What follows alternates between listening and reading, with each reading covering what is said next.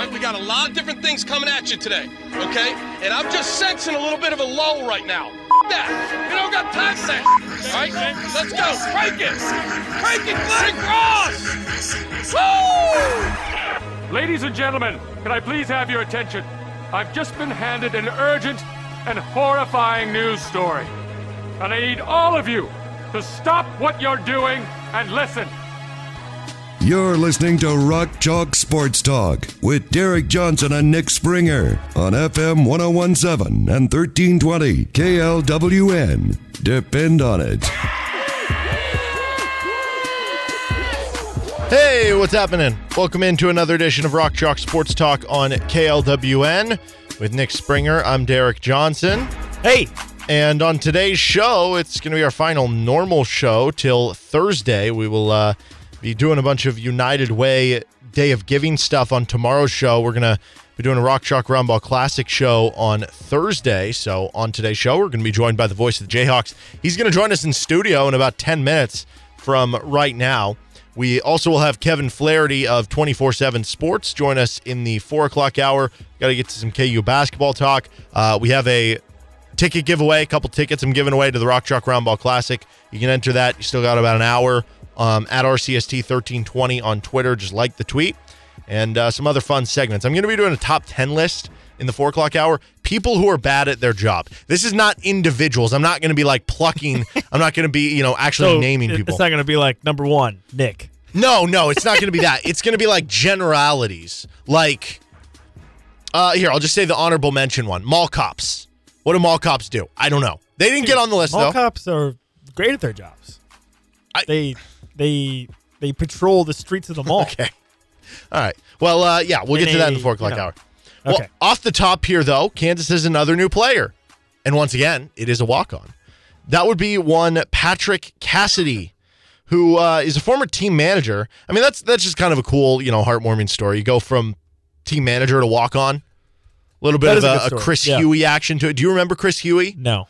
So Chris Huey, and by the way, this actually, I don't know if I should spoil this. Maybe know Chris Huey's number for a future edition of RCST Trivia Questions if it gets to that point, but we'll just leave it at that. I would get that wrong. So Chris Huey was a manager, but he was like 6'8" or something like that. Oh. And he, after his hard work of being a manager, on senior day, KU allowed him to suit up. And he got in. I don't remember if he got in I think he did get in the game. What year was this? It was just one game. That's a wonderful question. I don't know, 6-7 years ago, maybe. Oh, okay. Yeah, it wasn't too long ago. It was relatively recent. But anyway, Patrick Cassidy, he's just going to be a walk-on for good. So KU adds to the walk-on class. And I was thinking about this the other day. Well, this kind of builds into our conversation we had yesterday about just add as many walk-ons as you want. But okay, think about it like this: when KU has 13 scholarship players. Yes. They typically have 3 or 4 walk-ons, right? Sure. Which basically tells you that if they only have 10, they need like 7. Yes, because 8 walk-ons. Basically they're looking for, that tells you, between 16 to 17, maybe even 18 players on the roster. Because at some point you just need bodies. Exactly, bodies to practice with, because you have to scrimmage against yourself. You have to rotate guys in, right? You need bodies. Yes. So if you're trying to get up to minimum 16 and you only have 10 scholarship players right now, what does that mean? You got to add a bunch of walk-ons, right? So now this is what, walk-on number 6? It's a lot of walk-ons. Yeah, we did the walk-on power ratings yesterday. Do you want to revise anything? Knowing nothing, but the fact that he was a manager, I'll put him 4th. Patrick Cassidy, I'll put him 4th. So who are the 2 he's ahead of? McCarthy and... I think you had Justin Cross in your bottom 2. No. I had Justin Cross in my top 2. Okay. Because Justin Cross is a national champ. The only other guy that's a walk-on, I guess they're all national champs, actually. Yeah. If they were all on the team 2 years ago. Okay, so I wonder if this has all the numbers on it. Wilder Evers averaged 12 points, 4.5 rebounds, 3 assists per game his senior year. That involved his 3rd straight trip to the state quarterfinals at the high school level. Okay? So that's Wilder Evers. Okay. We mentioned Dylan Wilhite. I told you he averaged like 18 and 12 his last year. So that's pretty good. Yeah. That's pretty solid. Let's see. Charlie McCarthy averaged 11.5 points per game His senior year, he averaged 16.5 points, 8 rebounds, 5 assists. Okay, there we go. His senior year at Shadow Hills High School in Indio, California. He was a team captain, too. Where's you're the California guy. I actually don't know where that is. Bro, what? You're from California. Do you realize how big big California is? How do you not know There's so many where cities. every single town and city and whatever in California is? How do you not know that? I'm sorry. That's where you're from. I will say this, though, and I feel comfortable saying this, and I know this might be a high bar, and I know it's classic for radio people to blaspheme and to say things that are, hot takes, you're so to about speak. to say something insane, aren't you? I don't even know if it is insane, but I'm just going to say it anyway because it's fun, and there's no way to prove this against me. Okay. This is the greatest collection of walk-ons that KU basketball has ever had. What if, Wilt Chamberlain was a walk-on? That's true. What if, in the 1940s, Charlie Black, who's, has his jersey in the rafters. Was like a walk-on because they just didn't give out athletic scholarships at the time? I don't know. You might have just made a really bad claim. I'm going to stick with it. I mean, whatever. What's the worst thing that can happen? All right, we're going to take a time out here. Voice of the Jayhawks, Brian Hanni, is going to join the show coming up next. We're going to talk a little Rock Chalk Roundball Classic. We have the rosters, and I'm excited for some of the players that are going to be a part of this, as always, each and every year. Once again, the game is going to be on Thursday. We're going to be doing a show. It sounds like now the live part of our show might not be till 5 to 7 at Free State High School. And then we'll air the game. We wanted to be live the whole time. Yes, but there's some other stuff going on there. That's possible. Yeah, and then we'll air the game at 7 here on KLWN. Then on Friday is the celebrity dinner. Saturday is the Rock Chalk Roundball Classic. If you're interested in still going, you can get tickets at the 23rd Street Brewery here in Lawrence. You can get tickets at your local Jefferson's or Johnny's if you live in the Topeka or Kansas City area. And if you're looking for some of the other stuff, or if you just want to donate and can't make it this year, check out their website with rockchalkroundballclassic.com. It's all one word, spelled exactly like you think, rockchalkroundballclassic.com. All right, wait, how do you spell rock chalk? I'm not going to dignify that with an answer. B. Haney joins us next. This is RCST on KLWN. Depend on it. Welcome back in to Rock Chalk Sports Talk on KLWN. And we're joined now in studio by the voice of the Jayhawks with Brian Haney, and I guess at this time of year, the founder for the Rock Chalk Roundball Classic here. I have the rosters in front of me for the two teams. Me and Nick were discussing between the break, and I think we put Team Blue as the early favorite. Slight favorite. Maybe, because Team Red just lost a former lottery pick in the last hour. So I think before that, it might have been a dead heat, neck and neck. Well, what I said, I thought Team Crimson had the better lead guards. And I think Team Blue just has more big men to throw at you. Silvio DeSosa, Mitch Lightfoot, Jeff Graves hit the game-winning shot last year, right? We'll see what happens with Doak and stuff. That I wonder, because this isn't an event that typically the big men carry the water, you know? And I was joking about it with Cole last Friday that I said, I think if one of the big men decided, if they really wanted to, they could score as many points as possible, because how many times do they get the offensive rebound and they'll just kick it out? Because it's part of the fun, right? Sure. Cole told us on that Friday, he was like, well, I think maybe we could go for 40 then, you know? So who knows? If a big man really wanted to. If a big man really wanted to, I think they could take over. Cole could have the first recorded triple-double in a KU game and in Roundball Classic, if he really wanted to. I think it'd be tough to get the blocks. True. but the assists on the kickouts. Yeah. But Cole is the name that right now may be turning into a doubtful. He's got a family situation that's arisen, and this is common for our game. You know, in the summertime, stuff comes up, so every once in a while we lose a star or two. Because of that, I don't know. I'm going to have to talk to Coach Greg Ostertag, who is the head coach of that team with all those bigs. Predictably, the big man gets the big man loaded team. I might have to see if we can orchestrate a trade of some sort. And I don't know who we send him, but with the dearth of bigs of Graves, Azubuike, Lightfoot, Silvio DeSosa, and you look over on the other side, and there's Darnell Jackson looking back at you. But now with the loss of Cole Aldrich potentially, they are pretty thin in the post. But how about the guards on the Crimson team? You got Devon Dotson. By the way, do you want to just unveil this, or how do you want to go about doing it? That was totally up to you, because I didn't want to necessarily steal away anything that wasn't there, but we can go through it right now. Let's start with the Crimson team. So you got Jeff Hawkins, Devon Dotson, Sharon Collins, Keith Langford kind of starting things off. Yeah, no doubt. Langford once scored 47 points in this game. And obviously just retired from professional basketball, but this will be a chance for him to show. And get back in because he's going to be playing in the TBT here in a month. Exactly. So we're excited about that. Svi Mikhailuk obviously can fill it up. He could go for 30 on any given night. Trent Green makes his basketball debut, the 3-time Pro Bowl Kansas City Chiefs quarterback, former Super Bowl champion. So did he tell you at all about his basketball skills, or what are you expecting? I don't know much. Professional athlete, though. That's true, yeah. I saw him hit a 7-iron about 200 yards yesterday, so I'm thinking he's one of those guys that's like good at everything. But yeah, quarterbacks usually tend to be. He did tell me that his brother Troy, who owns and operates the Domino's here in town, told him he was nuts for going up against these guys. And actually, it's funny you referenced the bigs earlier. Troy told Trent, hey, those bigs are going to eat you alive. And guess what? Trent's on the all-guard team, and the bigs are going to be the guys on the other side. Well, hey, you got Svi did a great job on Marvin Bagley in the Elite Eights. Worst case, you play him at the 4. That's a great point. Great point. So, Trent Green and Svi both wearing number 10 on the Crimson team. Chris Tehan on the Crimson team. He'll have my wild card for this. Is it? I can see him hitting 3 or 4 points? threes. He's got a real good jump shot. You get in an open gym. Okay, I also wanted to ask about the 2-10s thing. Just neither one of them wanted to give up 10. No, you know what? We used to to try to stagger it, but the truth of the matter is, like, we've had some years where just based on the player coming back, we've had like 4 threes, and so we put all 4 on there. But yeah, that's okay. I don't think it's going to confuse the play-by-play. 15's been a popular one. You got Elijah, Mario Chalmers, a lot of guys coming. No doubt. And 15 is a big theme this year, obviously, and we'll talk about Bud Stallworth here in a second.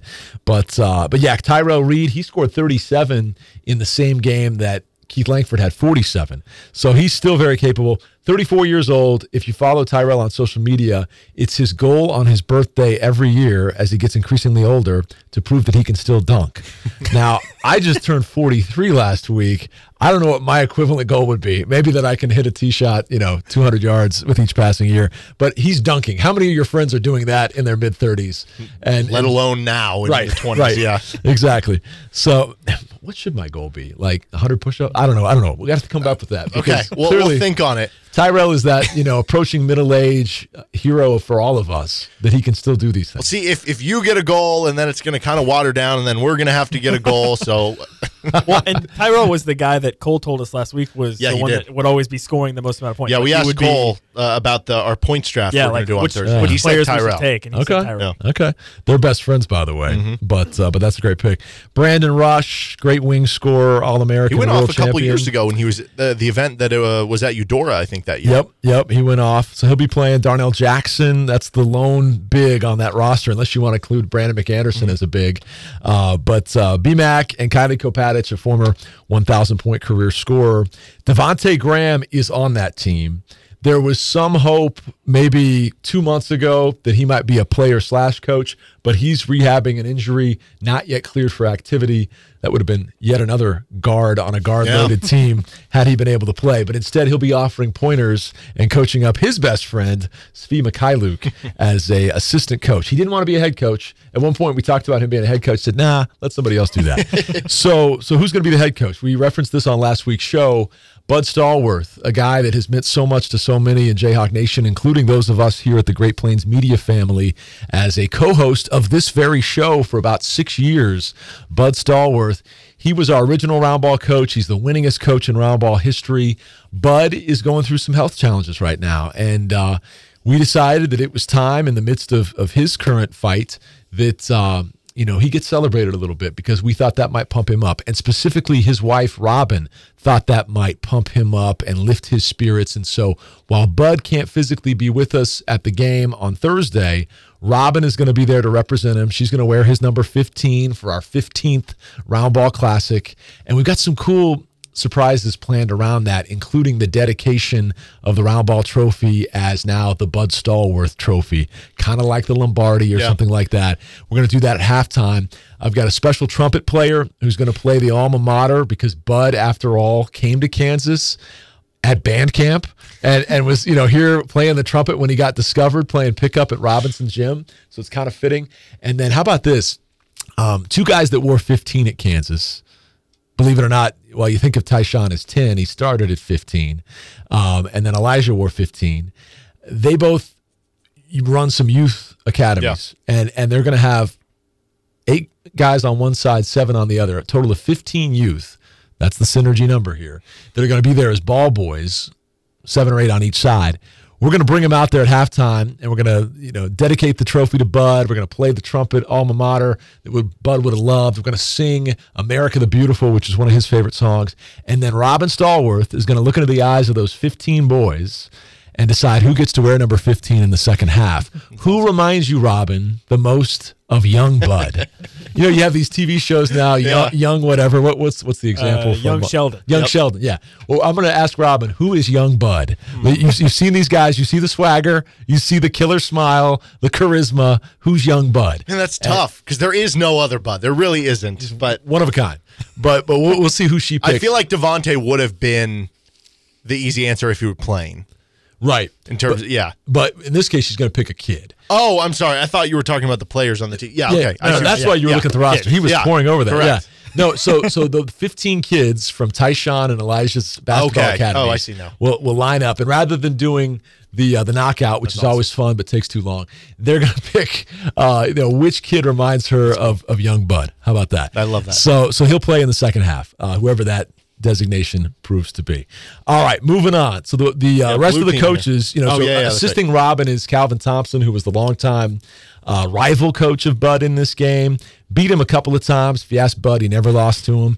But those two will join forces, Calvin Thompson and Robin Stallworth representing Bud. Yeah, Billy Thomas as an assistant coach. Devontae Graham, how about that? 2 of your top 3 3-point shooters all time right there on the same bench.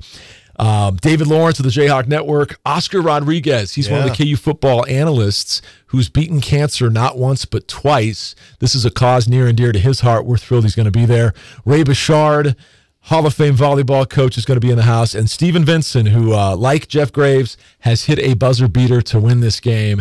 He'll be back coaching this year. Now, on the blue side, Wayne Selden is going to be our number 1 jersey player to tip off the top of the roster there in numerical order. Connor Tehan, who will play specifically when Chris Tehan is on the floor. I like that little matchup. Got to lock those two down and put them on each other and see who gets bragging rights in the family.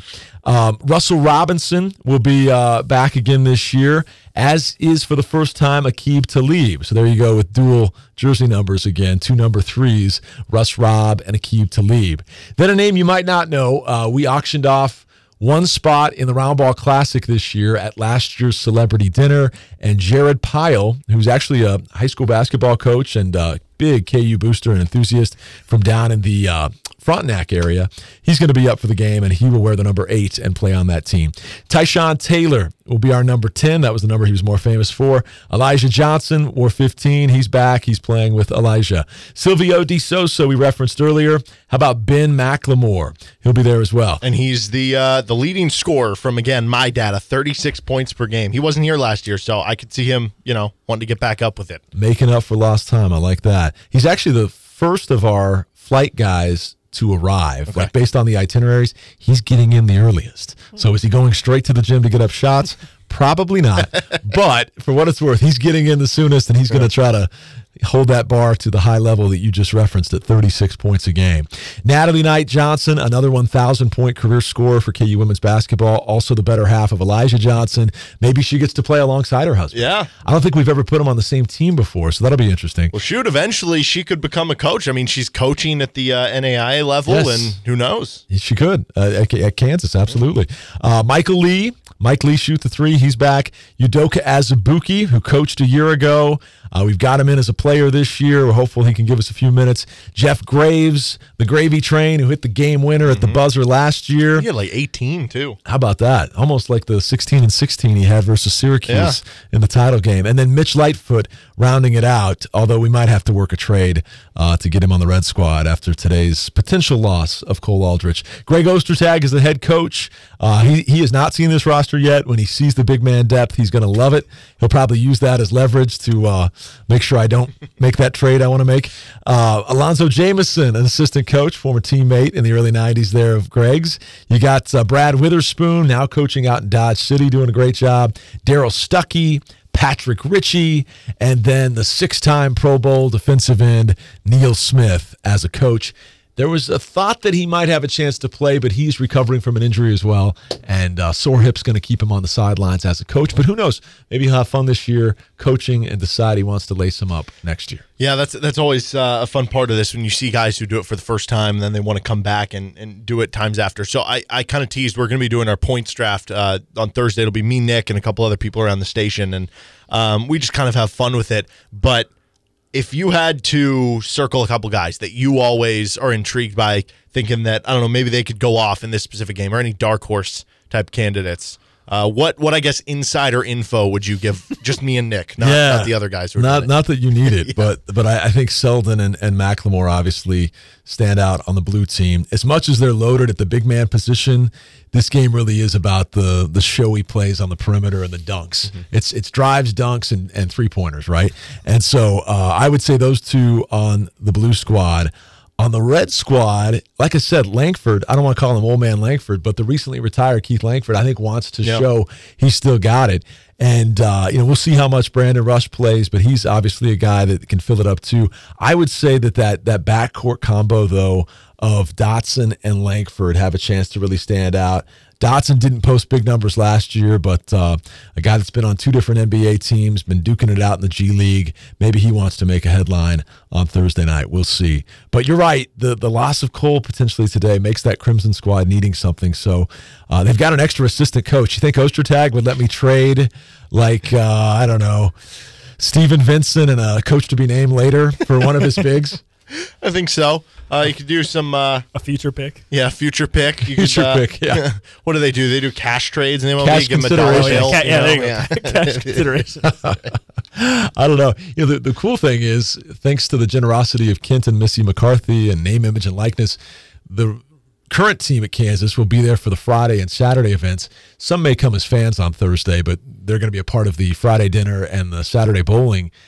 I almost wish, and I know I can't, so I shouldn't even speak it into existence, but think of a big man or two I could borrow off that team, if that was possible. Suddenly the Red Squad would be locked and loaded. Am I right? Oh, yeah. And I think a lot of people would be very, very intrigued by the actual scrimmage part to actually scout some stuff.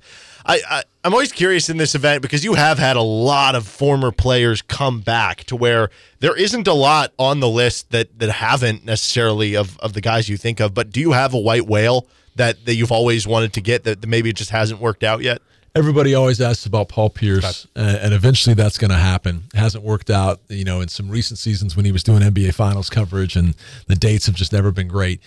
The second most commonly asked about one is just not realistic, and that's Joel Embiid. Okay. When you're a $200 million man, they don't let you play in these kind of games. Yeah. Right? I've always been curious about Rafe LaFrentz because that has been someone who has kind of just retired off to the sunset and just doing his thing, which you never blame him for. But, kind of that era of KU, you don't get Jock Vaughn, he's doing NBA stuff, but I don't know. Have any of those guys, has there been kicked tires to some point with Oh, yeah. like that? I actually wrote a handwritten letter once to the last known address we had for Rafe LaFrentz trying to get him to play. And this isn't meant to be a critical comment at all, but he's one of those guys who's just a little more introverted. Yeah. And Scott Pollard, former host of this show, used to always talk about his good buddy Rafe and how, as you said, what'd you say? He's kind of gone off in the sunset. Into the sunset. I think Pollard, he's farm in Iowa somewhere, exactly, just living the life. That's exactly what he's doing. It's time off. So the way you described it was off into the sunset. The way Pollard said it was he's off on a tractor in La Frencia, which is a big plot of farmland in Iowa, and Pollard called it La Frencia. We were able to get Heinrich to play in the three-point shootout in the virtual year during the pandemic. I'd love to get him actually in the game, but the three-point shootout was more his style. So there's certain guys that we definitely try, and don't think for a second we haven't tried with some of these guys. Right. But a lot of it is availability. Some of it is personality. For some guys, they're not looking to get back out there as much again because they kind of like their anonymity. Yeah, exactly. Great word. Those would be the ones that would top the list. But we'll see. I think, like I said, there'll be a time Paul Pierce finally comes into this game. Yeah. And maybe eventually, 15 years from now, we get Joel. But for the people that send me those emails on a regular basis, I wish I could. Yeah. But we can't afford to pay his insurance policy if he were to go down. Yeah, a little tough. Beyond the roster and the players and everything, how about the roster of the recipients? So we've got Nolan, Raven, Ismail, Lily, Hunter, and Hayden. What can you tell us about the six, player roster, or whatever. The beneficiary roster. kids, yeah. So it's always been the starting 5. And this year, in our 15th year, we decided as a tip of the cap to the best 6th man in all of college basketball, we would name a 6th. And if you scroll down a little bit further on the program I sent you, you have 7 future stars. And the future stars were kiddos that were finalists but ultimately didn't get picked. Folks ask all the time, how do kids get picked? Here's the honest truth. You've got a board of 14 different people voting on this, and the biggest factors we look at are financial need and has there been another fundraiser done for you already? Because honestly, we want to take the money to the families where it's going to make the biggest impact. And so some of these kids ended up being just on the outside looking in of beneficiaries because they might have had something done for them already, or in a couple of cases, they actually got to ring the bell as a cancer fighter that won. Yeah. So we're going to still celebrate them, and they still get to be there, and they don't know this, but they're going to get a sizable check that night. And then later in the fall and winter, we talked about the new Roundball Classic Benevolence Fund, which will be able to bless kids year-round, one per month. We pick a kid who gets to go to a game with a former KU star, so they'll get that interactive experience that the Roundball Classic gives you. But this time it's at Allen Fieldhouse, or it's at the booth, or something like that.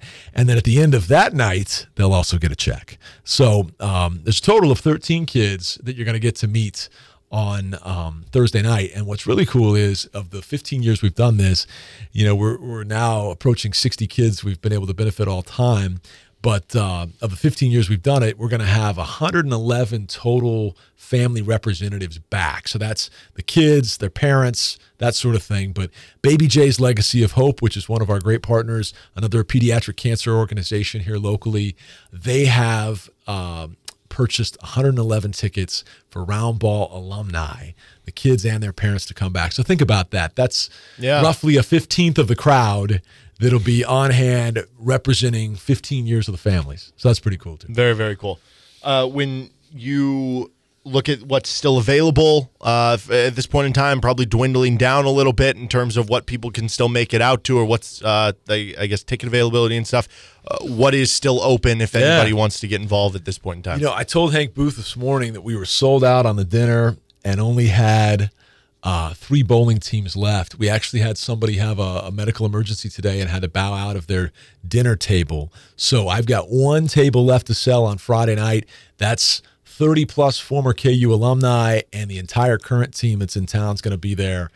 Bill Self's going to be there. 5 guys up on stage telling the untold stories of KU hoops. This year's theme for the Friday night Roundball Roundtable, a Monday night in April. All 5 guys on stage have been involved in a Monday night in April. Okay, there's your theme. You can connect the dots on that. All right. Then Saturday, we've got 30 lanes of bowling at Royal Crest. That's presented by Jefferson's and hosted by Royal Crest Lanes. And we've got, I believe, 3 upwards of 4 teams available there. Travis Goff just committed today, so the head Hawk's going to be rolling balls with his kids out there, which will be fun. But great group, again, of talented KU alumni, but also the entire current men's basketball team. So you might bowl with Devontae one game and Hunter Dickinson the next game. Wouldn't that be cool? Yeah. Isn't that worth a $500 donation for a team sponsorship? So for your $500, 4 folks get the bowl. Your 5th bowler is a celebrity. You get a T-shirt, swag bag, all that, and you get to spend an hour with 2 different celebrities for a total of a 2-hour experience. Food provided by Jefferson's, bowling provided by Royal Crest Lanes. And I do want to thank Johnny's, by the way, the presenting sponsor for the Friday dinner. Okay, and for the tickets itself, again, 23rd Street Brewery in Lawrence. We got Johnny's and Jefferson's and Topeka in Kansas City. Will there be any? I feel like this always comes up game day. I'll get people hitting me up on like social media and stuff. Can we buy tickets at the door? Can we buy tickets at the door? Is that just going to be kind of a, if we have them, we'll sell them, but if we're sold out, then kind of out of luck? That's probably the best way to phrase it, actually. If you're telling me, Brian, can you sell out and say, hey, we're sold out in advance by having them available at 6 different locations around the area, then that's ideal. If I find out at 2:00 on Thursday that there's 40 extra tickets in downtown KCMO, yes, somebody's going to drive over there and bring them to us, and we'll make that notification online. But, while that might be frustrating to some, understand it's our goal to sell out. Right. And I guess the way to beat that is buy tickets for the last month. Go to one of these great locations that we just referenced. They're still there at all those places you just mentioned. So Jefferson's in Lenexa and Topeka, Johnny's in Power and Light, Olathe and Topeka, and 23rd Street Brewery right here in Lawrence. Awesome. Well, Brian, I appreciate the time, man. I know this is a busy couple days for you. We'll see you around, kind of running around on Thursday, but if I don't get a chance to say hi or anything, we appreciate you putting this on every year. We appreciate you being a part with the radio station and everything, and we look forward to, once again, an awesome event from both the game itself and all these great athletes back to what this means to the community and these families. Well, thank you. I really appreciate that. I appreciate you guys donating your time and talents, and Derek was a very generous resource giver last year as well. I know tomorrow's a big day of giving here at Great Plains Media. I am going to go out to Jefferson's, so if you'll let me call in for 5 minutes, we'll do it. Let's do it. Because we will have our Eat to Earn promotion at both Jefferson's locations, Mass Street and Wakarusa. 50% of total sales tomorrow at those two locations goes to Roundball. So I'll be out there. I don't know if we'll have a wing eating contest since you guys won't be there to broadcast it, but I'll be out there. And if I can get that trade orchestrated with Greg Ostertag on a big man, we'll have that breaking scoop for you right here. Sound okay, good? I love it. We'll plan on that tomorrow. Go out to Jefferson's tomorrow. Get your food. Tell them you're there for the Roundball Classic and everything. Brian, see you around, man. All right, thanks, guys. All right, that's Brian Hanni, voice of the Jayhawks for the Rock Chalk Roundball Classic. With Nick Springer, I'm Derek Johnson. This is RCST on KLWN. Depend on it. 4 o'clock hour on Rock Chalk Sports Talk with Nick Springer. I'm Derek Johnson. Kevin Flaherty will join the show at about 4:40. Coming up on our next segment, we'll give away a pair of tickets to the Rock Chalk Roundball Classic. Just go to our Twitter page, at RCST1320, like the tweet, and we will give it away to a random person. Right now, though, I have a top 10 list of people who are bad at their job. Again, these are not, I'm not singling people out. I'm not going to be like groups of people. Yeah, like I know the popular one right now would Like what? be like Mark Davis. Did I say that right? The owner of the Raiders? No. Oh gosh, that's not right, is it? Oh gosh. Mark Jackson? Mark Jackson. Gosh, what is wrong with me? From NBA Finals? Yeah, people do not like how negative like the NBA color commentators are. That's not where I'm going with this. And do with it what you want on that. I'm going more generalities. I mentioned the honorable mention earlier, mall cops. What exactly do they do? I don't know. Okay. Yeah, fine. Yeah. But that's okay. So they're Mark there Jackson. for a reason. Okay. He's on the list. No, he is not. Oh, he's not on the list. Into the top 10. Number 10. Baseball hitters. Baseball hitters objectively are Wait, bad what? at their job. How do you Think figure? about it. Because they fail way more than they succeed. So you're just saying that if you fail, then you're bad? If you fail more than you succeed, Dude, how are you supposed to succeed without then I mean, if you failing hit a little bit and learning 300, from your that means mistakes? 7 out of 10 times you're failing, though. It's one thing to be like, oh, I'm so sorry, I made a couple mistakes today. It's another to be like, I made 7 mistakes today, but I did 3 things right. That would be the equivalent because we have basically like 9 segments per show. So if I screwed up 3 of the, or 7 of 6 of the 9 segments. Yes. Would you fire me? No, I wouldn't. Okay. I would think I would be a loving, caring person. Okay. But yeah, thank you. I would be a little ticked off about it. Yeah, but if I 2/3 of the show was bad. If I'm consistently that, then that's good because I'm consistent. Okay. No, baseball hitters, man. They got to get better. Got to start hitting 500 or better. Number 9. Number 9, refs, officials, umpires, whatever sport it is. Yeah, this is Now, I didn't want to put them higher. I will say, to the because credit, this is kind of a cop-out, really. Yeah, it is. Everyone hates officials, refs, They whatever. do. And I actually try to stick up for them. yeah, I'll be honest. I probably would be comfortable not putting them in the top 10 because I do think there's a lot more that they get right than they get wrong.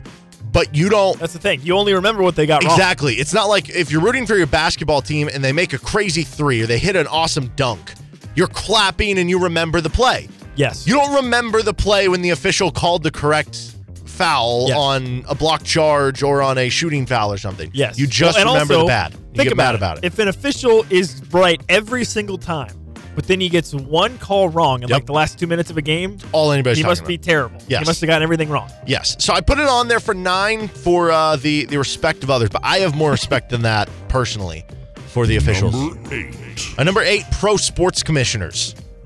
Is there a single pro sports commissioner that is well liked, that is well regarded? Maybe Adam Silver.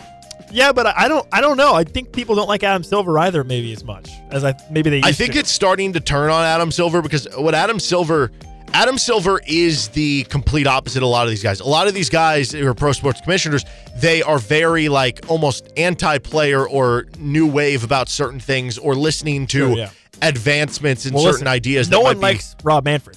Right. Roger Goodell, I will say this. I think Roger Goodell has actually kind of reached this point in time where like people are fine with him. But really, the thing about Roger Goodell is that now I feel like it's almost more of a meme to hate Roger Goodell. That's fair. Gary Bettman for the NHL. I don't know why, but people hate him. I'm pretty sure he's the only commissioner in the major 4 sports that has been a part of 2 lockouts. Man, with the organ. I mean, they missed the entire season. Forget about the fans. Clearly, the players probably don't like him that much. Yeah, He's but been a part of 2 lockouts. I mean, Adam Silver, the tide is turning because people are being like, well, now you're giving in too much. You're going into too many of these weird ideas and like, I don't know, too progressive with it, I guess. Yeah. But yeah, pro sports commissioners, kind of a thankless job. The reason they're not higher, though, is a lot of times pro sports commissioners. It was a thankless job? Dude, they make bajillion dollars a year. It's thankless by the Benjamins, but it's not, or it's thankful from the Benjamins. It's not thankful from the people. I do feel like. I'm sure it's a challenging job. Like, I'm sure you have to deal with a lot of crap. There is parts but you of get it. paid a lot of money. Oh, for sure. Like, especially with Roger Goodell. Basically, the reason he's getting paid so much. $40 million a year? I think it's even more than that now. I think he was. I think it's like 70 now. The reason you're getting paid so much is because you are the lightning rod, the punching bag for people to, point at the NFL. And so I think to a certain point, the reason they're not higher is because a lot of times pro sports commissioners are just the puppet for the owners. Yeah, that's true. Yeah. Number 8, they just always get booed. Yeah. Number 7. Taxi drivers. Again, these are all generalities. What do you have against taxi I don't drivers? mean to say that, like, if you are this thing, listen, are. I got to be honest. Yeah. I have not had a single experience with a taxi. I've never been in a taxi. Never I've once? never taken a taxi. Do you know what a taxi is? Yes, I know what a taxi is. Okay. So we can start there. It's the guys that have Lyft on their car, right? Those are taxis? No. Oh. No, taxi drivers are this long forgotten thing that's like Uber and Lyft, but you wouldn't call them on your phone. Well, I mean, you could call them, but you wouldn't like use an app on your phone. They're still prevalent in places like airports, Las Vegas. I'm sure New York. I've never been to New York, but I'm sure prevalent there. The reason that I have taxi drivers on here is because I feel like. The last time I was in a taxi was in Las Vegas, and we get in the car. Okay, that's not true. I took a taxi service in Las Vegas. Okay. But it was like a minivan. It was not like a regular taxi. Well, it doesn't have to be a taxi cab. It can be a minivan. Okay. And we were like, here's where we're going. And the guy's like, he plugs it into it. He has his phone with like the map on. And he's like, oh, that's not the fastest way to get there. He goes another way and it ends up taking way longer, costs us way more money. Oh. I think it was a ploy the whole time. Wow. I can't tell you how many taxi drivers I've been in with where they just like cut somebody else off and you get them honking at you and they're just driving like overly aggressive. That's definitely like the New York stereotype, I think. Yeah. Dude, when I was in New York, I thought I was literally going to die. When I was on I was on a bus, I expected death. I was like, this is it. I'm dead. Everyone's honking their horns. This dude's swerving in and out of traffic. I was like, okay, I've made peace with death. That's it. Okay, that's the end of my life. They're in at number 7. But I survived, miraculously. Number 6. DMV employees. This is a good one. So this one, though, I do think there is weight to stand on. I don't know that DMV employees are terrible at I don't think they're job. bad. They're just mean. They're just mean and also very slow. Correct. Very, very slow. So I do think you get... Dude, the DMV is that place where no matter no matter when you go or however it shakes out, it always seems like they have their internet is down or there's some issue with the DMV. No matter whenever you get there, like it's like it doesn't make any sense. It's like a paradox. Every time you go in, something's wrong. Right. So like working slow, that could make you bad at your job. But yeah, the like meanness factor, maybe that actually makes them good at their job. Maybe they tell them because all of them are so mean. Maybe they tell them be mean to people. Well, they probably tell them that just to make things go quicker. I guess because everything takes so long as it is. Maybe that makes them good at their job. They're like, hey, don't make chit chat with the people. We're trying to get the line moving here. Yeah. No, I went to the DMV once with at the time, I forget if she was my girlfriend or my fiance, but now my wife, and I just remember. Just say wife. Well, at the time she wasn't my wife, but okay, sure. But you can just say it anyway. All right, you're right. All right, I went right? to, I guess I went to the DMV with my wife, and I just remember because I went up there with her and stuff, and like it was just simple things like handing the piece of paper and stuff were just like immediately yelled at and berated at, and I remember both of us walking out of there feeling horrible. Like, what did we do wrong? Like, all we did was turn in this piece of paper, and this lady just yelled at us. I and kind of got yelled at, but it was sort of my own fault. Okay, so here's what happened. I was with my dad. My parents, after I graduated from my master's degree last year, my parents bought me a new car after graduation, which was great. So it was a brand new car. Well, they bought it in Missouri because that was just the dealership that they wanted to get it from, and I brought it into Kansas. When you do that, when you have a car in one state and bring it to another, there's like a bunch of extra steps you have to go through when you go to like get your plate and everything, right? Well, one of the steps in there is that you have to submit to like an inspection by literally by a highway patrol trooper. However, that is only for used cars. You don't have to do that for new cars. So my dad and I go in and we're like, dude, we got to get this inspection. And we're talking to the lady like, dude, we got to get an inspection. And she comes out and she's like, you idiots, this is a new car. You don't need an inspection. We were like, what do you mean? And she's like, dude, it says, and actually it did say, at the bottom, only for used cars. But I didn't read. So it's kind of my own fault. That's your fault. All right. Are we at number 5 or number 6? Into the top 5. Okay. Number 5. This is a very, this is the most specific one on the list. People who work at Popeyes in Lawrence. This is specifically the Popeyes in Lawrence. I don't think I've ever been to the Popeyes outside of Lawrence personally, but I've talked to many other people who have. And they're like, oh, no, it's always a pleasant experience. I go, I get great, enjoy my food. Like, everything's fast. It's easy. I get everything on time. If you have ever been to the Popeyes in Lawrence, you will know exactly what I'm talking about. There are times when, I mean, you told me a story about having to wait like 30 minutes for it. Yeah, the Popeyes in Lawrence is just, it's kind of similar to the DMV story where it's like, no matter what time you go, no matter how many people are in line, no matter what the situation is, it always takes like minimum 20 minutes. I had one time where I went and I ordered and I was like, and then you get a side and I was like, can I get this? And they're like, we're out of that. And then I was like, okay, then can I get this? And they're like, we're out of that. And I was like, can I get this? And they're like, we're out of that. And I was just like, well, what do you have? And they had one thing left. So I was just sitting there like, why didn't you just tell me that's all you had? I can't tell you how many times I've been to that Popeyes and they've just been out of like something like some chicken related thing, and it's like, what are we doing here? How many times I've gotten the wrong food? I think you. I've so often gotten the wrong food. It's incredible. I think you could rephrase this, and I think most people would agree with this. When there's like franchises like that, McDonald's, Wendy's, Popeyes, Burger King, whatever. I know for a fact that there are people that will always say, "Oh, in this town, this particular one is way worse than the others." Yeah, right? For sure. It's not necessarily just specific to Popeyes. It's like whatever fast food place it is, there's always one place where it's like significantly worse than I'll shout one out right now. Any other place. The Sonic right by us is amazing. Yes. It's awesome. The Sonic, other one? What is that? 31st? Yeah, 31st. in Iowa? Horrible. Not nearly as Horrible. good. I had one time The Chipotle on 6th, not nearly as good as the one on 23rd. I didn't want to let this turn into like complaining about restaurants. One time I went to that Sonic on the 31st, and I got like a slushie, and it just came out as all liquid. And they were like, "Sorry, our ice machine's broken." And I'm sitting there like, why didn't you tell me this before? Why wouldn't you tell someone when I ordered it? Because now I have this, and I don't want to be just drinking now syrup. You just have liquid. Yeah. But we're there. All right, into the top 4. Number 4. Meteorologists. This kind of goes in line with the baseball ones. You're wrong too much. Just always wrong. Yeah.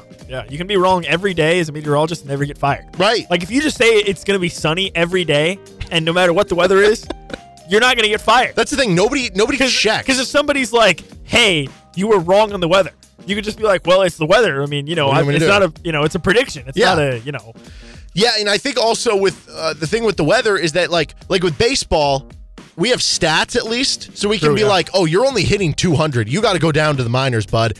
Nobody keeps track of the stats of the weatherman. What is the equivalent of the weatherman minors? Just like a lower market, like a smaller market. You have to work in like North Dakota, something. Yeah. I wonder if I think we should do that. Being a weatherman in certain areas is more difficult than others. Oh, for sure. Like if the weather's more crazy. Like, do you think being a weather person in Kansas is harder than like San Diego? Yes. Because like in San Diego, it's like sunny and 78 every day. Your and in range Kansas, is going to be rain, a lot tougher. Snow, hail, wind. For sure.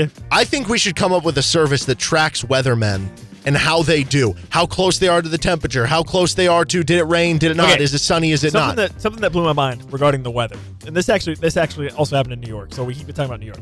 When I went to New York, I was in my hotel room. I turned on the local TV weather, right? And the weather guy is talking about the weather. This is exactly what he said. He said, There will be gusts of 5 to 10 mile per hour wind today. Gusts of 5 to 10? What are you, high? That's just a regular breeze. That's a nice, calm breeze. Gust? A gust of what? 3 mile per hour wind? What? Ridiculous. That's like somebody walking by you and be like, let me sprint by you real quick. Number 3. Showrunners for the final season of Game of Thrones. Okay, so I haven't watched Game of Thrones. You have not. So you're going to have to explain this. But they absolutely boofed it. So basically what happened was... So what happened? Like, the first, whatever, I think there's 5 books that are out of like the 7, and they're never going to get written at this point. Nonetheless, the first like 5 seasons of the show were all based on the book. So like season 1 was book 1, season 2. Didn't they diverge at some point? Yes, because they ran out of books. Oh. So the guy who wrote the books Why didn't they just stop is still doing the show? working on the last 2 books. Why didn't they just stop doing the show? They wanted to finish the show. They didn't want to, Okay.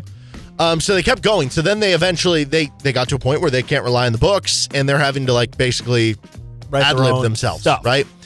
And it got a little messy at the end, to say the least.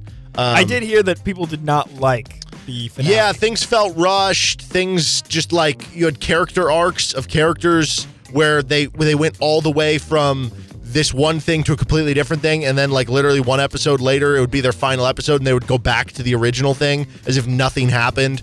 I remember there was just small little things too. There was a scene where somebody had a Starbucks cup. The writers? Because the showrunners are the ones that put it together. Okay. Like the not the story arc or whatever. Okay. Yeah, I guess the writers would be in this too. Yeah, they just completely boofed it. You had a great show and then you just tanked it at the end there. Number 2. NCAA investigators. People who are part of the investigation team. 1, Takes forever. They're not really very We're good. seeing that right now. 2, it's not very good. 3, it's inconsistent. Yeah. You'll see some people punished, some people not. You'll see some people punished more or less than others. Some people who try to be like contrite about it, be like, oh, sorry. They get punished harder than other Oklahoma people who State, like, fight back. Yeah, there is absolutely zero consistency with those guys. And then you see like common sense stuff get ignored. Like, oh gosh, what was the name of the receiver? There was this receiver for Ohio State, DeVere Posey, I want to say. That could be wrong. But he was on the team with like Terrell Pryor. And is this when they did autographs and stuff or whatever? Yeah, this was around that era. Because didn't Terrell Pryor sign some autographs for a free tattoo? Yes, it was something like that. So what happened was this DeVere Posey guy, he was a really good receiver. And he worked over the summer at this car wash that was owned by like one of the biggest Ohio State boosters. And so the NCAA was like, red flag. They're paying him under the table. So they went and they investigated. They looked at all his like pay stubs, everything. They found out he was overpaid by $3.07. What? And he was suspended for 9 games. Dude, he was suspended for every game. He was suspended like 30 cents. Yeah. Or for every 30 cents over here, and he was suspended basically for 1 game. Yep. So NCAA investigators, number 2. Despicable. Number 1. But the number 1 on the list, this was a clear number 1 for me. Stormtroopers. Stormtroopers are horrible at their job in Star Wars. They can't hit anything. Yeah. Well, it makes you question what kind of training they do. Like for instance, if you or I right now signed up to be a stormtrooper, would they just say yes? Yeah, I think so. I mean, clearly here's here's your gun, here's your armor, good luck. No, yeah, exactly. Yeah, clearly follow there's orders. no baseline, No. any sort of training of any kind. Worst at their job all the time. The biggest question is, what do they do all day? Like, what do they do? Just stand guard. Just stand places. Like, they don't have a firing range where they can practice shooting at all? Nope. They don't have any sort of training of any kind? Or maybe they're just recruiting the most, like, ill-coordinated people of all time. Why would they do that, though? I don't know. Dude, I don't know. You don't have an explanation. I don't, because there's no reason that they can't hit anyone ever. Ever. It is very shocking. Yeah. I think you could just honestly change that to just bad guy aim in any movie. Bad guy shooting a gun at somebody. In any movie. Yes. Bad guy aim. Yeah. Bad guys. Specifically at the hero. True. Yeah. Never hit him. Yeah, because there will be other times where they just hit an ancillary character. Yeah. They can take those guys out easy. Yeah. No problem. That's for sure. All right, he's Nick Springer. I'm Derek Johnson. That is our top 10 people bad at their job list on RCST. We've got our RCST pair of ticket giveaway coming up next. Kevin Flaherty of 24/7 Sports will join us after that. You're listening to Rock Chalk Sports Talk on KLWN. Depend on it. This is Rock Chalk Sports Talk. You're listening on FM 1017 and 1320 KLWN with Nick Springer. I'm Derek Johnson, and we're joined now by Kevin Flaherty of 24/7 Sports. You might also recognize Kevin, who wrote the page this year for Kansas football in the Athlon Sports Preview magazine. We'll get to that a little bit later here. I do want to bring something up off the sports path, though, first. Over the last week or two, I have seen you post on social media about, trying all sorts of these whiskeys in New York and getting to drink Pappy. You got to eat a bourbon bacon caramel cheesecake for your birthday, which, happy birthday, by the way. So I mean, what is the best thing that you have eaten, or just, I guess, not even eaten, because I want to include the stuff you drank too. What is the best thing you've tasted over the last few weeks? Well, if I don't say the cake, I feel like my mom's going to come for me. So that's probably the best answer for everyone on the show's safety. But it was really good though, and I'll admit, I obviously am a bourbon fan and was very, very excited to taste the different bourbons and everything. And yet when I heard, hey, your birthday cake is bourbon bacon caramel cheesecake, I think my first thought wasn't, oh, that sounds amazing, as much as, oh, that sounds interesting. And so, after trying it though, it worked. I mean, it all went together really, really well. It was really rich though. It's not one of those where you can take just like a giant slice and go off into the corner with yourself. You actually have to watch out a little bit because it'll sneak up and get you with how rich that thing is. Yeah, cheesecakes tend to do that, but absolutely delicious. So back to the sports side of things. I don't even know how to transition from that, but we saw the NBA draft decisions come down. We saw some more transfers come down, like Ray J. Dennis going to Baylor.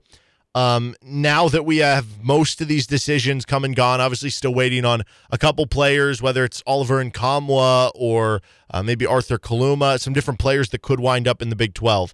I have the top 3 tiers here I have given titles to for the Big 12.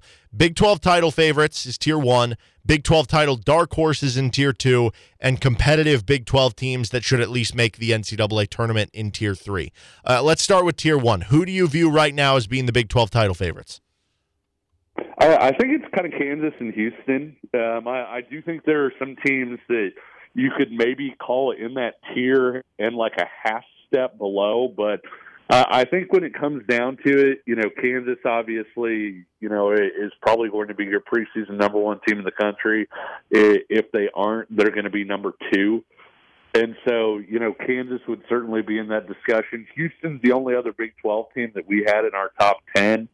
And I mean, we considered a couple as far as like top 15, but generally speaking, when you're talking about the teams that are kind of that half step down, they were kind of in that 16, 17 to 25 or 26 range. And so I do think the title favorites, it's probably a field of 2 as it stands right now.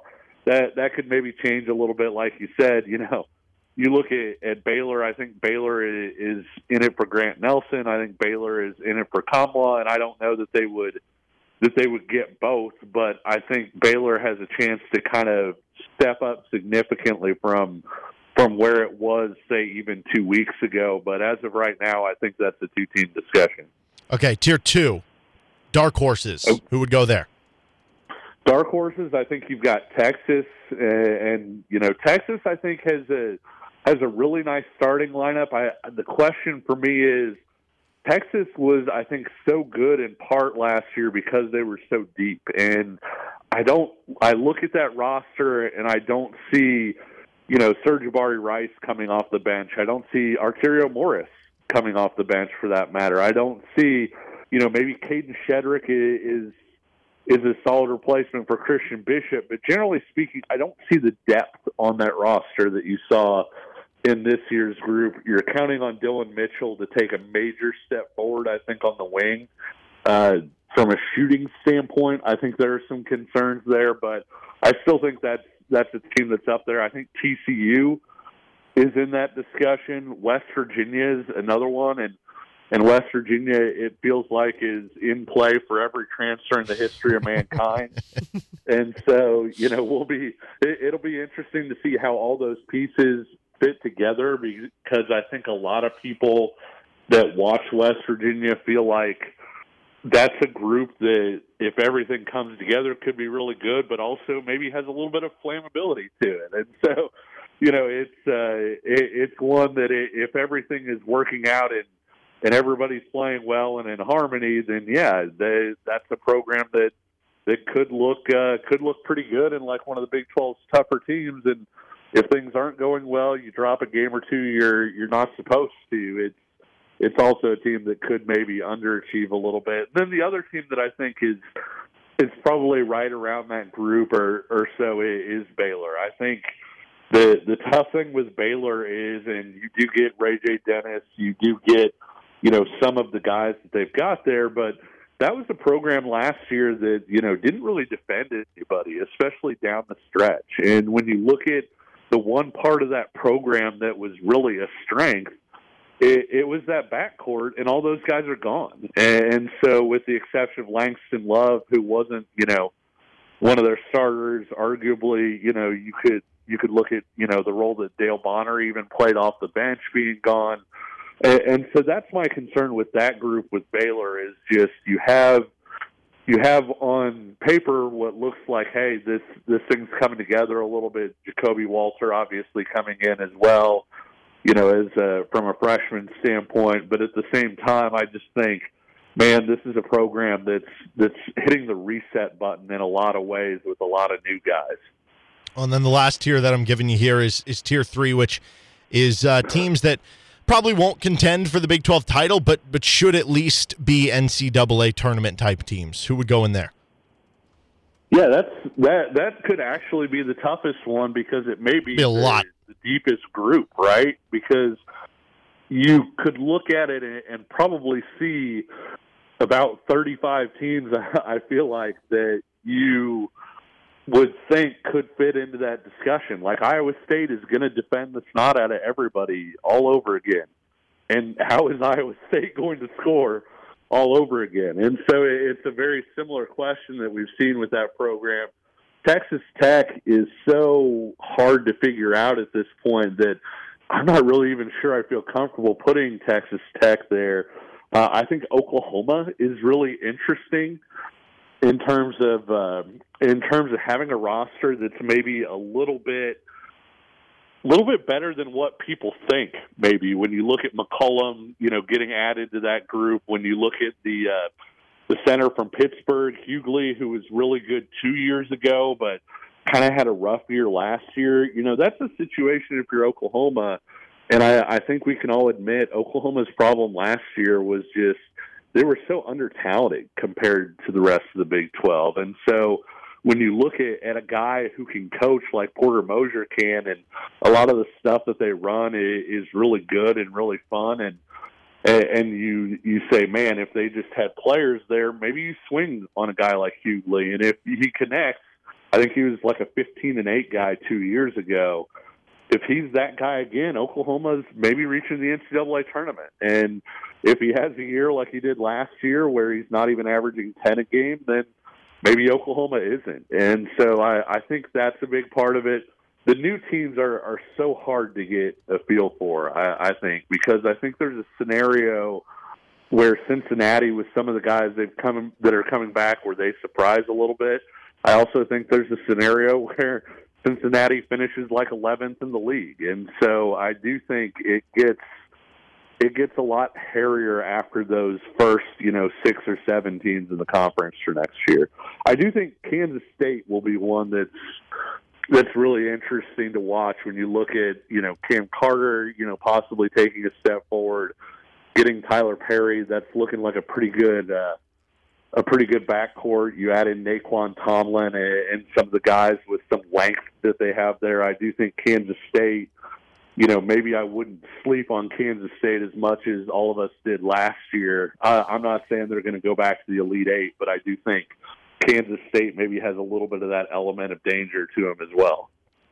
Talking with Kevin Flaherty here of 24/7 Sports. So as I mentioned when we brought you on, you got to write the page on Kansas football for the Athlon Sports preseason magazine. And the quote that I want to go to is you mentioning the defense. The first sentence reads, "This group will determine whether the Jayhawks are merely exciting or actually good." To that note, is the expectation that this is going to be one of the 2 or 3 worst defenses in the Big 12? And I guess continuing off of that, what happens if they're even just average, if they're just like middle of the pack in the conference? Yeah, I'm answering them backwards. if they're just average, I think you're talking about an 8 or a 9 win team, and a team that, like I said, is legitimately good. Kansas's defense doesn't need to be lights out with returning not just 10 starters off of last year's team, not just with the guys that they've added in, but also returning, I think, every guy who had at least 5 catches last year. I mean, you're not just returning your starters, you're returning basically every piece of consequence in adding to that on offense. And so the defense doesn't need to be a top 25 group for Kansas to be successful. Now, I think the trouble with Kansas defensively is we just don't know what to expect from the front just yet. I mean, they've got some guys who are good players in theory, guys that we've seen have some success at other stops. Devin Phillips being a guy, at nose tackle, I think could have a major impact. We've talked at length about the defensive end transfers. But those are guys that we have not seen suit up for the University of Kansas on a football field on Saturdays. And so I do like, the potential of Tommy Dunn to develop into, kind of a guy, at defensive tackle. And you look at it, too, we always talk about all the guys they return on offense.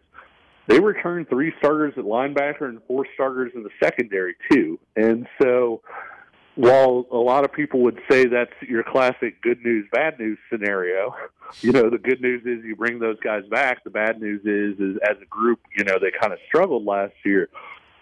There was a lot of youth in that group, and so I do think that they're going to get better there. But at the same time, if you're really struggling up front, if you're not generating pressure, if you're not being able to, free up your guys at the second and third level to run the ball to stop the run, then it really hurts your defense and makes it really tough to catch up. You can't have a good defense, I don't feel like, without being at least good up front. And so I do think that that's the major question, because if that defensive line doesn't come together, if things go badly on that side of the ball on the defensive line, then Kansas is probably going to struggle quite a bit defensively. But I do think that they've got some talent. They've got some guys to develop, and not just for this year, but for the next few years as well.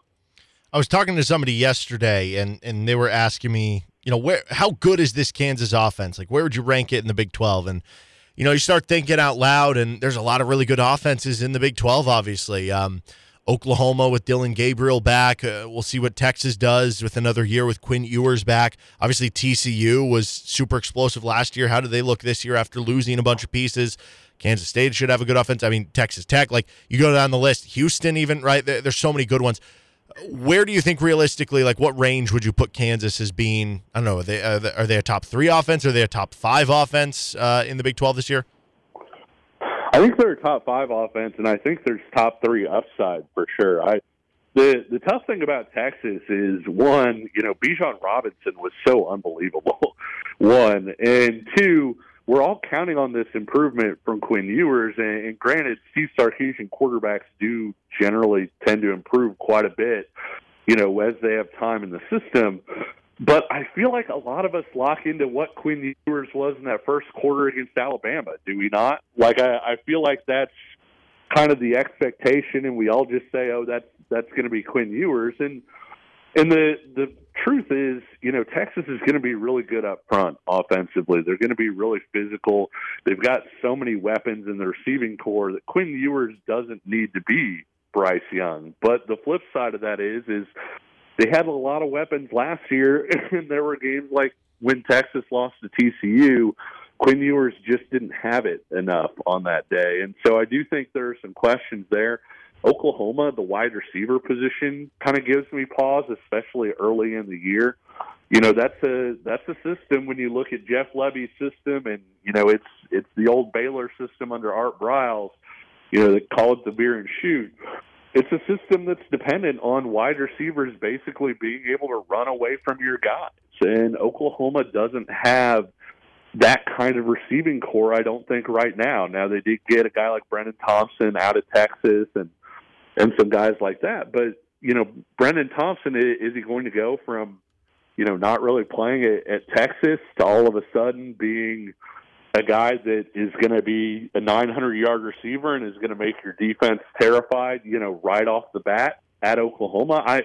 I don't know. And so I do think there are questions at some of these other places. I think TCU is a really interesting case study because obviously you look at, they were kind of a three-headed dragon last year, and those three heads are gone, and yet any TCU fan will tell you, well, Chandler Morris beat out Max Duggan to start last year, and, they got some interesting wide receiver transfers, and they do have some good running backs, but I'm not sure if that means, hey, this is a team that's going to average 40 points a game or what the deal is. And so I do think Kansas is in sort of that 3 to 5 range as far as offense heading into next year.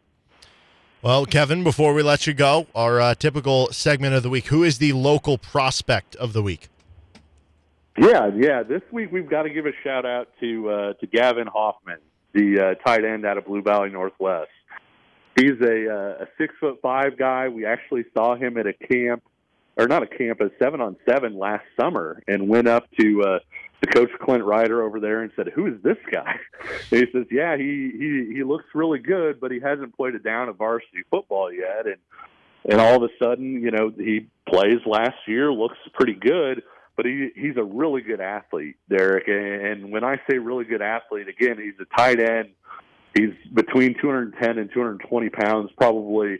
He went to Missouri's camp and ran a 4.56 40-yard dash, had a vertical jump of 40.5 inches.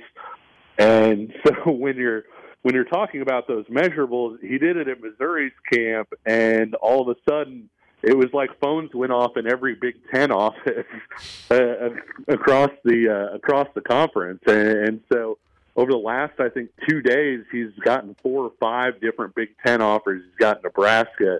He's gotten Iowa, which knows a thing or two about tight ends who are built like he is, having a lot of success. He's gotten offers from Purdue. I know there's some Illinois is another one. So, I mean, he's a guy that kind of entered this spring, didn't have the offers. I know a MAC team or two, they were kind of taking a look at him and saying, this guy's really intriguing.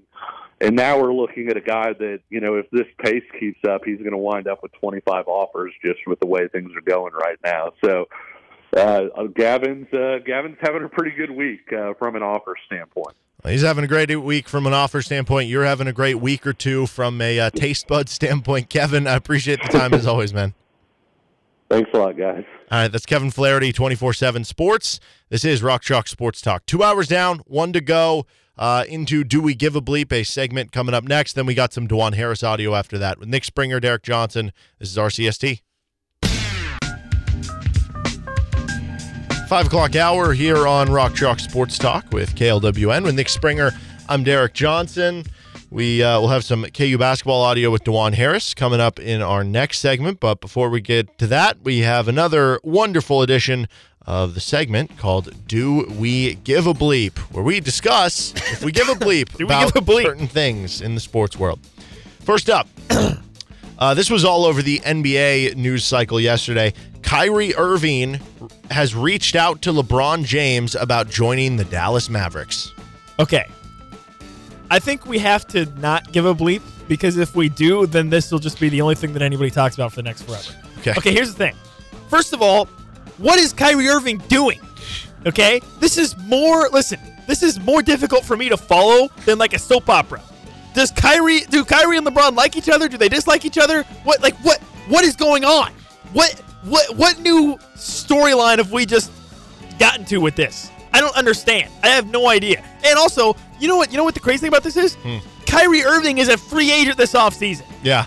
So why is he saying come to Dallas if he might not even be there? I do think he has like a team, or not a team option, a player option. So I guess he could just re-sign with the team. Dude, right? I just don't understand. Like this is like I'm trying to sit down and watch The Bachelor, and I just can't keep track of what the hell is going on. I don't know. I can't figure it out. I have no idea. That's fair. And I think Kyrie Irving needs to be questioned for his sanity. What is he? What? I think people have already had that question with Kyrie, to be fair. Even further though. I don't understand. There's no way LeBron actually is going to leave LA to go join him, right? No. I don't get it. I don't understand what the angle is. Yeah, I definitely don't think that's going to happen. I think that it's interesting if you view it from the standpoint of First of all, okay, quick, well, wait, hold on. what? Yeah. If the Nuggets had won game 2, how triggered would Mike Malone be? Very, very. Yes. No, that 100% would happen. Well, okay, so like with the idea of going to Dallas is kind of interesting. Punched your mic. Yeah, I know. Because Luka Doncic is there. So you have another guy who can like handle the load, and you have an older LeBron who can get through the season better. You would think that at some point LeBron would need to take on more of a tertiary role in a team. Which, like, I guess the idea with the Lakers is like it would be Anthony Davis, but the dude is made of glass. Yeah. So it doesn't work. And then you also have the idea that if you go to Dallas untaxed, no state income tax. So, like, it does in that way make more sense to go to Dallas than meeting up in LA. Why doesn't he just go back to the Heat? I guess they could do that too, but, like, did the Heat want him? Did the Heat have the cap to? I don't know. I don't think this is going to happen, to be clear, but I could see Kyrie ending up with LA. Well, yeah, because wasn't there a chance he was going to, like, last year?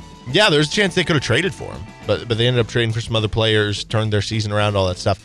I'll be honest, though, I don't really give a bleep.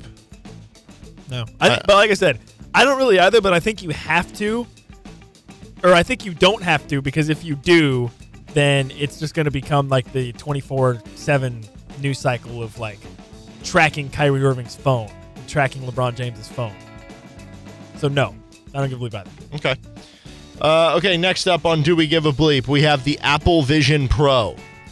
Okay, for those that don't know what this is, maybe didn't see, on Monday, Apple released their iteration of like VR headset type stuff. They called it the Vision Pro. And it's like $3,500. Very expensive, first of all. And also, they look like ski goggles. You put it on and it's like, but okay, it's not, it's from what I've seen, it's not like true VR. It's like, it still is like real life, but then there's VR stuff in it, I think. Is that right?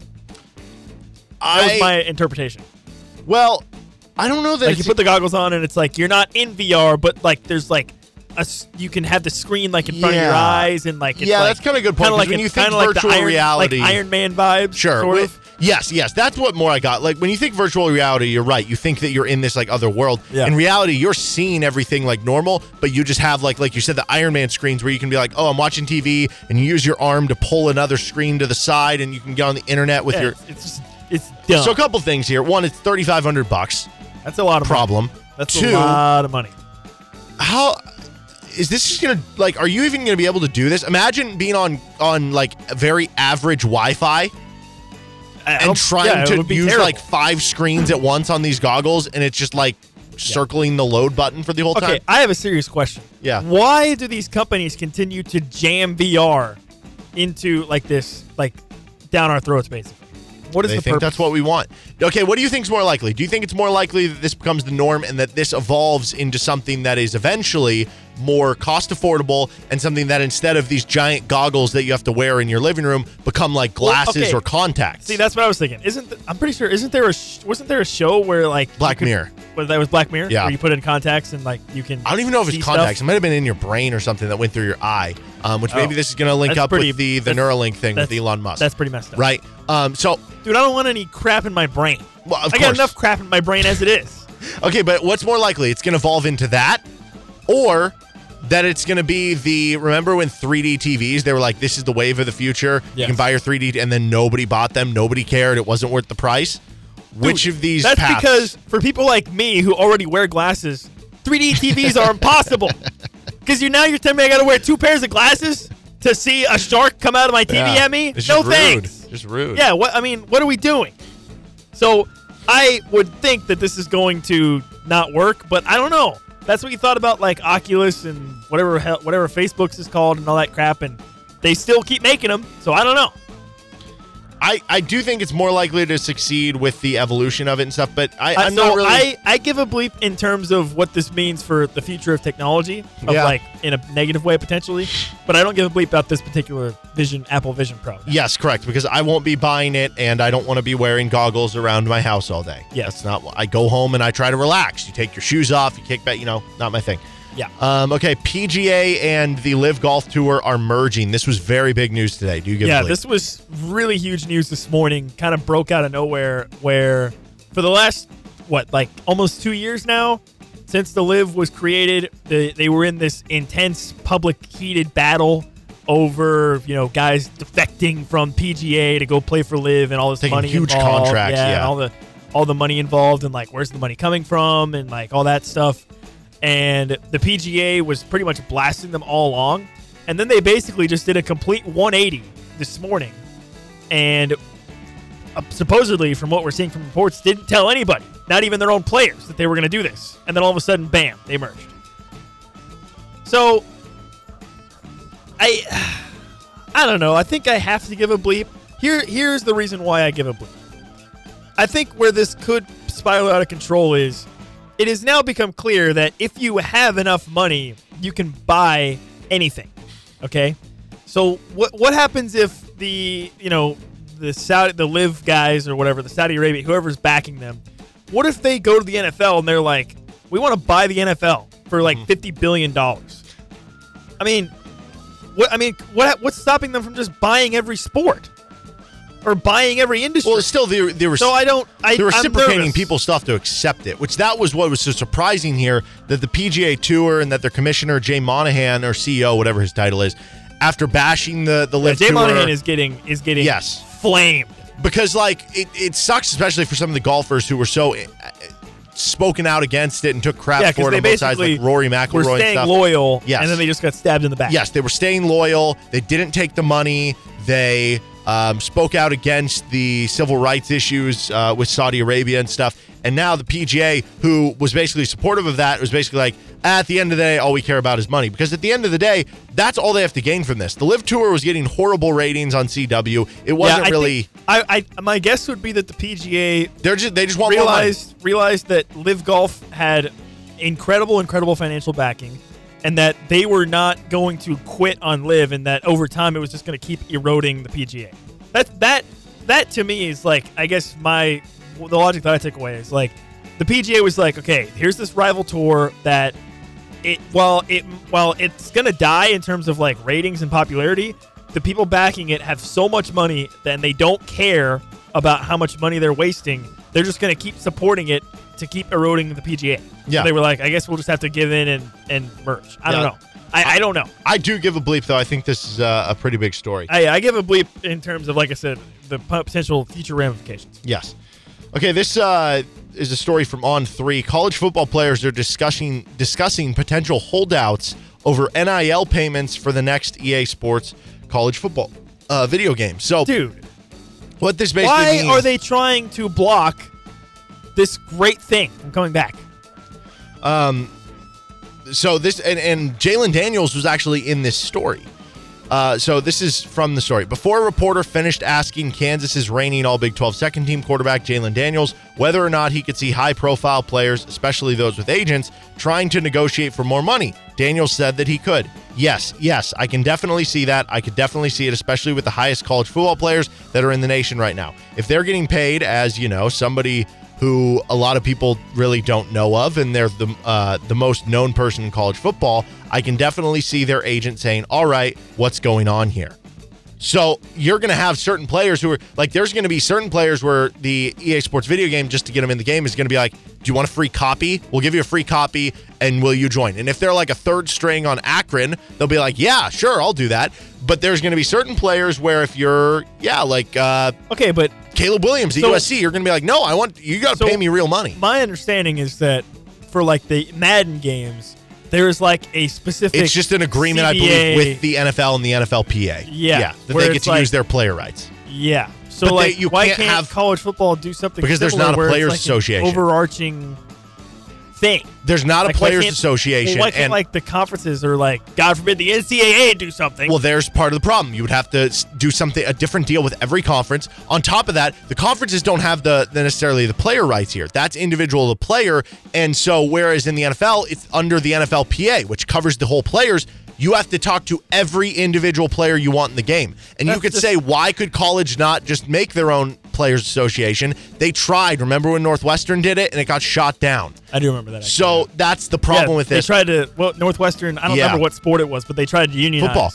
Football. It was football? Honestly, though, I don't really give a bleep about this because either way, whether the player's in the game or not, somebody's just going to create a roster and make the player. So I'm not concerned. I give a bleep because why would you continue to try and block the return of this fantastic game that everyone wants so badly? Like, dude, just be like, yeah, sure, whatever. Who cares? Yeah. If you're a really good college football player, you're going to make a lot of money anyways. What does it matter? Yeah. All right. That is bring joy to the people. That is Do We Give a Bleep? He's Nick Springer. I'm Derek Johnson. This is Rock Chalk Sports Talk. DeJuan Harris Audio. Next. Thanks for listening to the Best of RCST podcast. And a reminder, you can catch our show Monday through Friday from 3 to 6 live on KLWN in Lawrence, 101.7 FM, 1320 AM, or anywhere you're online at klwn.com or the KLWN app. Thanks for listening.